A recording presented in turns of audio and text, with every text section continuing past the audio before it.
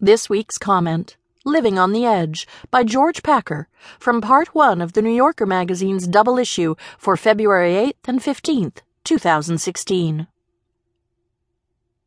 It's upon us. About 0.5% of all registered voters in the United States, 96% of them likely to be white, 100% certain to live in Iowa or New Hampshire, will now exercise their inalienable, God-given, legally mandated right to choose the presidential nominees of the two parties.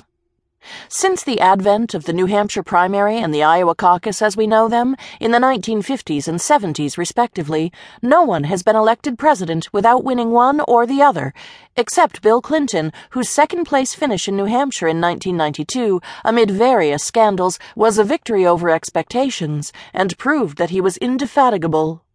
So is the political hegemony of these two smallish, non-representative states.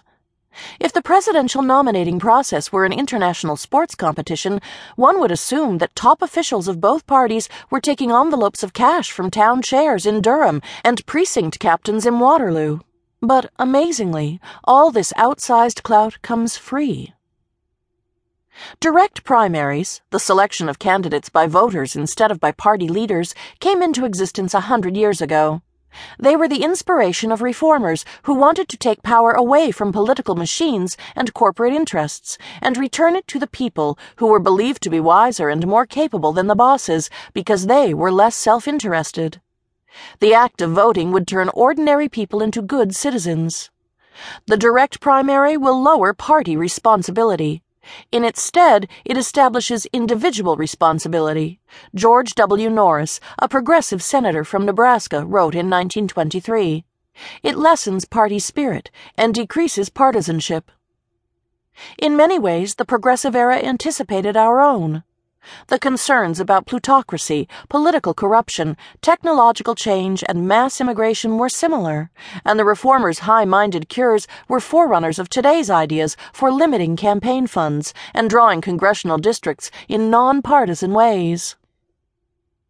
The struggle between bossism and reform never ends.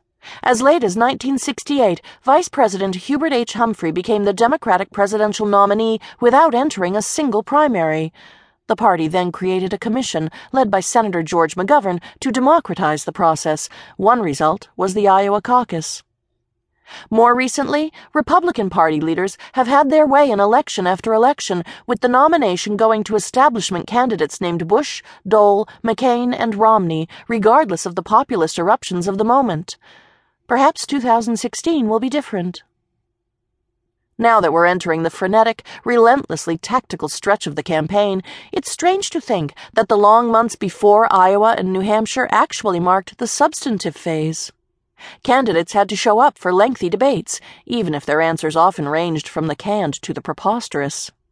Every now and then, they gave speeches and issued position papers on issues like tax reform and war in the Middle East, even if their ideas didn't always stand up to fact-checking or common sense.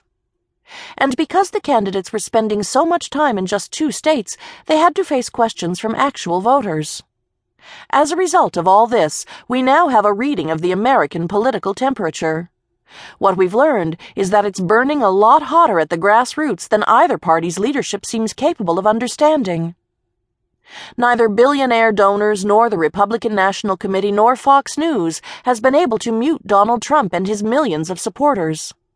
Politico notes that establishment Republicans have begun a ferocious round of finger-pointing over who is to blame for the party's failure to stop Donald Trump. Should Right to Rise, the $100 million Bush super PAC, have directed its dollars against Trump instead of against Marco Rubio? Should Rubio have been more willing to criticize Trump and Ted Cruz less willing to flatter him? Which is preferable, fear, Trump, or loathing, Cruz? The latter, says a recent issue of National Review, that was wholly and belatedly devoted to stopping Trump. Bob Dole sees it the other way around. The party leadership expected the primaries to proceed as a kind of demonstration of democracy, with the result already in the bag. Shock is finally giving way to rage. Democrats are more used to choosing outsiders, like Jimmy Carter and Barack Obama. But the long-shot campaign of Bernie Sanders is the opposite of those insurgencies.